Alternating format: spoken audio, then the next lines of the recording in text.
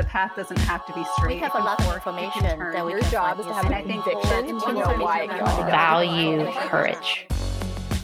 You're listening to the We Get Real AF podcast, exploring the future with trailblazing women and girls in emerging tech, XR, AI, and futurism. Science and technology are reshaping our world at lightning speed. Engage in conversations that'll spark your curiosity and challenge what you thought possible. Inventing tomorrow starts now. And here are your hosts, Vanessa Alava and Sue Robinson. Welcome, everyone, to the We Get Real AF podcast and our special career segment, Profesh Sesh. I'm Sue Robinson. And I'm Vanessa Alava. You asked and we listened. You wanted more support, more resources, and we are here with our talent specialist, Elisa Walters, every week covering all things career. That's right. I am so excited to be talking career development, growth, mentorship, all the good things. So let's dive in. If you would please give our audience a little bit about your background and talk to us about how they can connect with you online. Sure, absolutely. As Vanessa and Sue said, I'm Elisa Walters. I am a talent specialist, and what that means is my primary role is as a senior recruiting partner for Viacom CBS, a global entertainment company. And I am also a career coach. So I offer tips on how to build your resume if you're looking to pivot your career, and also if you are just looking to develop in your career and you're just not sure what to do. So I have an extensive background working with production companies, broadcasting, entertainment companies, and I actually started my career in broadcasting. Interviewing has always been a consistent thing, and I've just always been inspired by people and helping them just get to the next step in their career. So today's topic revolves around recruiting sites and which ones are the top ones that we should be looking at and searching for if we're in that position. So Elisa, take it away. I am so excited to talk about this topic. My top 3 favorite job posting sites for general that covers all of the gamut would be LinkedIn, Indeed, and Glassdoor. And today, I'm really going to focus on LinkedIn because that's my favorite. And there really is a lot to cover in LinkedIn, and it can just do so many amazing things. What are your recommendations as far as best practices for LinkedIn? Let's start there. Absolutely. You want to make sure that your bio is fleshed out, that you have your most recent and relevant experience. And then the general rule of thumb is have 3 to 5 bulleted points, like your resume. You want to be able to show what you're doing on your LinkedIn, not just telling somebody, hey, I would be a really great fit for this role. You want them to see that you've taken the time to flesh out your profile and that you're serious about it. What is your advice when someone's connecting with you or trying to connect with you on LinkedIn for the first time? If you are connecting with me for the first time on LinkedIn, add a note, because as I'm looking to see who my requests are, those notes are going to grab my attention. I will say, in reading people's notes, if you and I are connected to somebody that you don't know all that well, but we have this mutual connection, I would advise not throwing that into that initial contact. I'm a big fan of keeping it simple, brevity, and just being friendly. Thank you for connecting with me. I was really excited to see that you work for this company. Would you be open to me sending you my resume? And again, I think if you're going to reach out to that recruiter and send that message, be prepared to come with a potential job that you see. You know, oh, I saw that you're hiring for a producer position or a coordinator role, social media, whatever that might be. Put that in there. That's more likely to catch my attention than that in-mail message. When you are reaching out to, let's say, a recruiter, how is it viewed? Because I will say, even my thoughts on it is initially I would maybe gun shy because you might be receiving so many of those requests from random people all the time. So what can someone do to make themselves stand out apart from making sure that their profile is up to par? And how do you not become a nuisance or get lost in the mix of everyone else? LinkedIn, for a lot of recruiters and people in HR, have essentially become an extension of their applicant tracking system. I want to specify this. A recruiter is very different from a headhunter. A recruiter works for an organization and recruits talent for specific roles that are open within the company, or they pipeline for roles that will open up. A headhunter is somebody who goes out and gets the job for you, helps you find the position. So a lot of times we have people reaching out that they want us to do the headhunting for them. And I will do a scan of the messages that I get, and I probably get somewhere between 30 to 100 messages every couple of days in my LinkedIn. And I will say that if somebody is not giving me a resume or telling me which job they're interested in within the company and telling me why they're a good fit, I really, unfortunately, I don't have the bandwidth and the time to pursue that conversation further. Unfortunately, that's the reality sometimes when you're carrying a reckload of 20 jobs. Of course. Mm-hmm. From the perspective of working one-on-one with individuals, aside from my role at Viacom CBS, I know what it's like to, speaking from, the junior level experience, somebody who's getting their foot in the door and is so eager to do it. I try to put time aside to be able to have those conversations. I'm happy to provide that professional expertise and say, hey, I'd love to keep the line of communication open. You never know what we might have down the line. But I'm also happy to give that advice and say, here are things that I would suggest. If you know the companies that you are interested in, make sure you're doing your research on the company, looking at the types of roles that you want, and be realistic in what those roles are. So just to recap, I'm hearing you say it's a good idea to reach out to the recruiter if you're specific about the position that you're interested in and what you bring to the table. I know that you can also, in your LinkedIn profile, have people give you recommendations and endorsements. Are those important credits to gather when you start looking for a job? Do recruiters look at those? I have a love-hate relationship with referrals because I do think that a referral can be a bit biased and it's subjective. I know that somebody's not going to put on their LinkedIn profile a bad recommendation. They're going to reach out to somebody who's going to give them a good review and good recommendation. But I also feel that there is value to it, especially at a more senior executive level. Executive recruiting is a whole different animal. A recruiter really has to go out and build those relationships with executive level candidates. And so if I'm on LinkedIn and I'm looking for somebody at a VP or above level, yes, I'm going to scroll their entire LinkedIn profile and I'm going to see if people had any recommendations. Also, when you get to a level of that caliber, you may also not be on LinkedIn. You may, your LinkedIn may not be as public, but I would say that it really depends on the role, the level, but it's not something that my eye will go towards. It's not the first thing I look for. And just for a tip for our listeners, when you go onto LinkedIn, you can go to a company name and then you can click on people. And then when you look at people, or you can also click on job titles, I think, and that can help you find who is a recruiter for that company and identify at least somebody who's in that department, even if they're not exactly the job poster. Is that right?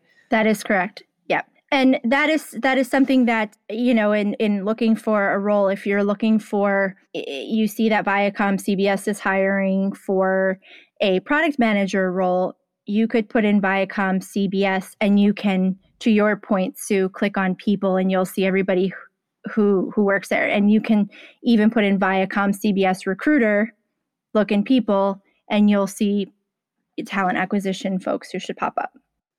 So I have a question regarding going the step further. Should you or should you not? Because there are times where the job description actually says reporting into such and such position. Well, clearly you can look up that such and such position and see who's filling that at Viacom at that time or whatever company you're looking at. So do you or don't you try to connect with that person and engage that person?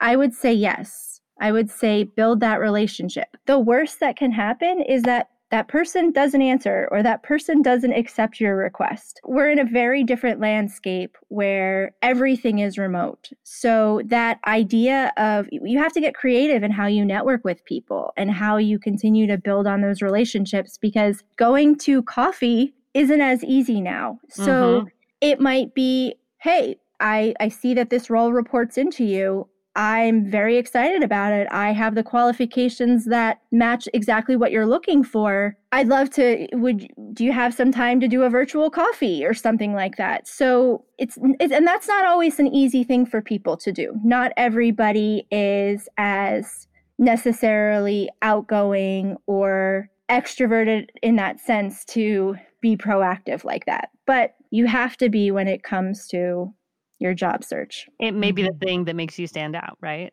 Right. When you're trying to, you're flooded with up to 100 emails every couple of days. So maybe that's the one thing that sets you apart. So interesting. Right. So I have a question then about the algorithms that resumes go through when you apply to a company. If I apply through LinkedIn, you know how it will take you to that company's portal and you can fill out the application. Then are you hitting an algorithm before the HR people the recruiters see your resume? And if that is the case, what are some tips and tricks to make it through that firewall? If there is a job that you are really excited about and your resume is in line with the needs, try adding those words from the job description, using some of those key buzzwords, and framing your resume from your most recent experiences to reflect what that job description says. And there really is something to be said about tailoring your resume to each role that you apply for. Yes, it can be time consuming initially, but if this is the role that you want, you have to do what you have to do to be a standout applicant.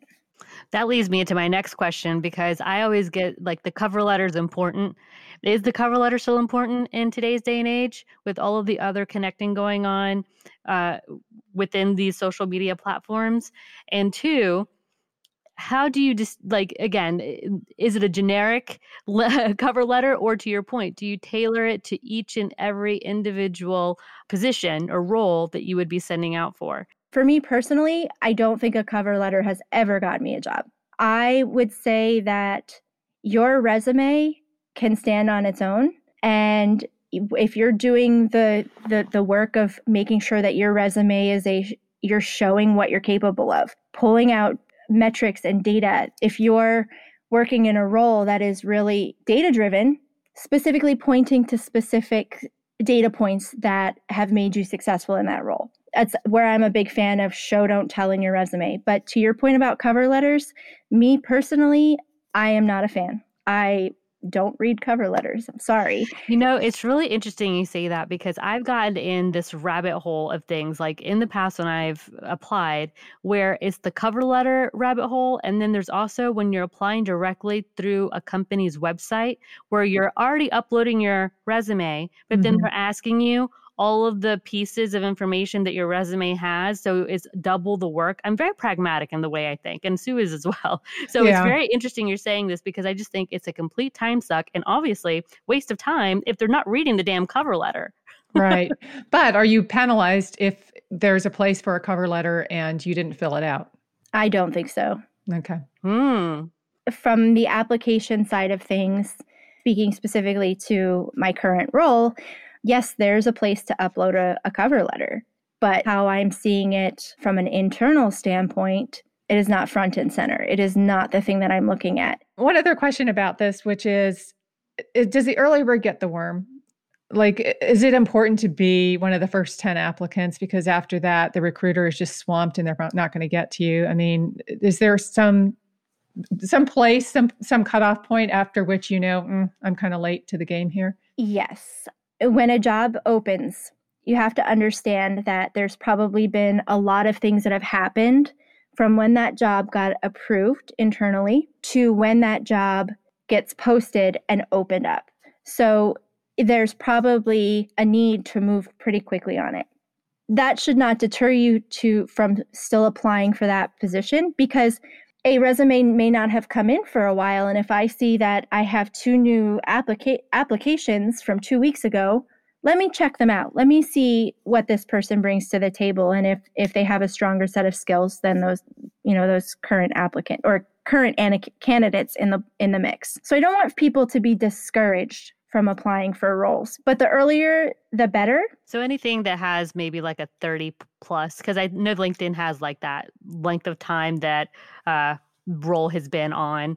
Those are stale. Move on to the next thing if you're going to invest the time, unless it's something you really, really, really, really want. Yeah, and it may be that if a role is open for 30 plus days, that might be the prime time to apply to that position, because the candidates that are in the mix may not be hitting the mark for whatever reason. Interesting, because I always thought, you know what, they've forgotten to take this down. No. They've got so many other things going on that this is just kind of one of those things that's lost in the shuffle. My experience in my current role and previous positions that I've held is that we have a partnership with LinkedIn. The company has a partnership with LinkedIn. So when a role gets open within our system, those roles will automatically be added to LinkedIn. So when a role gets closed, it'll be taken off of LinkedIn. It's a very, very automated workflow. So if you are looking for a job and you don't know where to start with LinkedIn.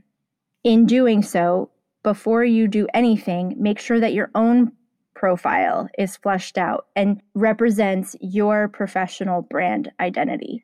Make sure that you have your most relevant experiences, making sure that underneath each position that you've held, you're posting 3 different bullet points of what you did in the position or currently do in the role.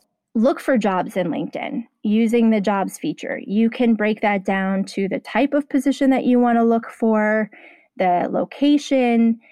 And then if you're ready to take it a step further and you want to try to get your resume in front of somebody, look for somebody on the talent acquisition team for that company you're looking to target or the HR team that you're looking to target, and feel free to reach out to them. Do it in a very professional way.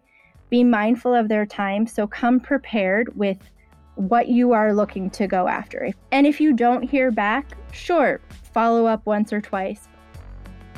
Hi, everyone. Thanks so much for listening to this episode of We Get Real AF. We're excited to bring you the voices of amazing women and girls who are shaping the future for good. Please help us spread the WeGraph mission of supporting women and girls in emerging tech and science. Follow us on Twitter, LinkedIn, Instagram, and Facebook. Our handle is @WeGetRealAF. And visit our website at www.wegetrealaf.com. Don't forget to like, comment, and to subscribe to the podcast.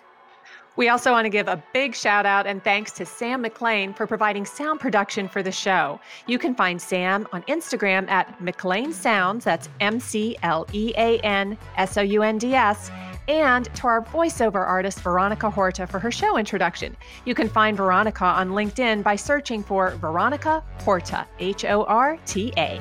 And we want to give a special thanks to Florence Lumsden, our associate producer for the We Get Real AF podcast. You can find Flo on LinkedIn at Florence Lumsden, Lumsden, or at her website, danceandflowproductions.com. That's DANCINFLO Productions. We'll meet you back here next time for another great conversation about high tech with cool women.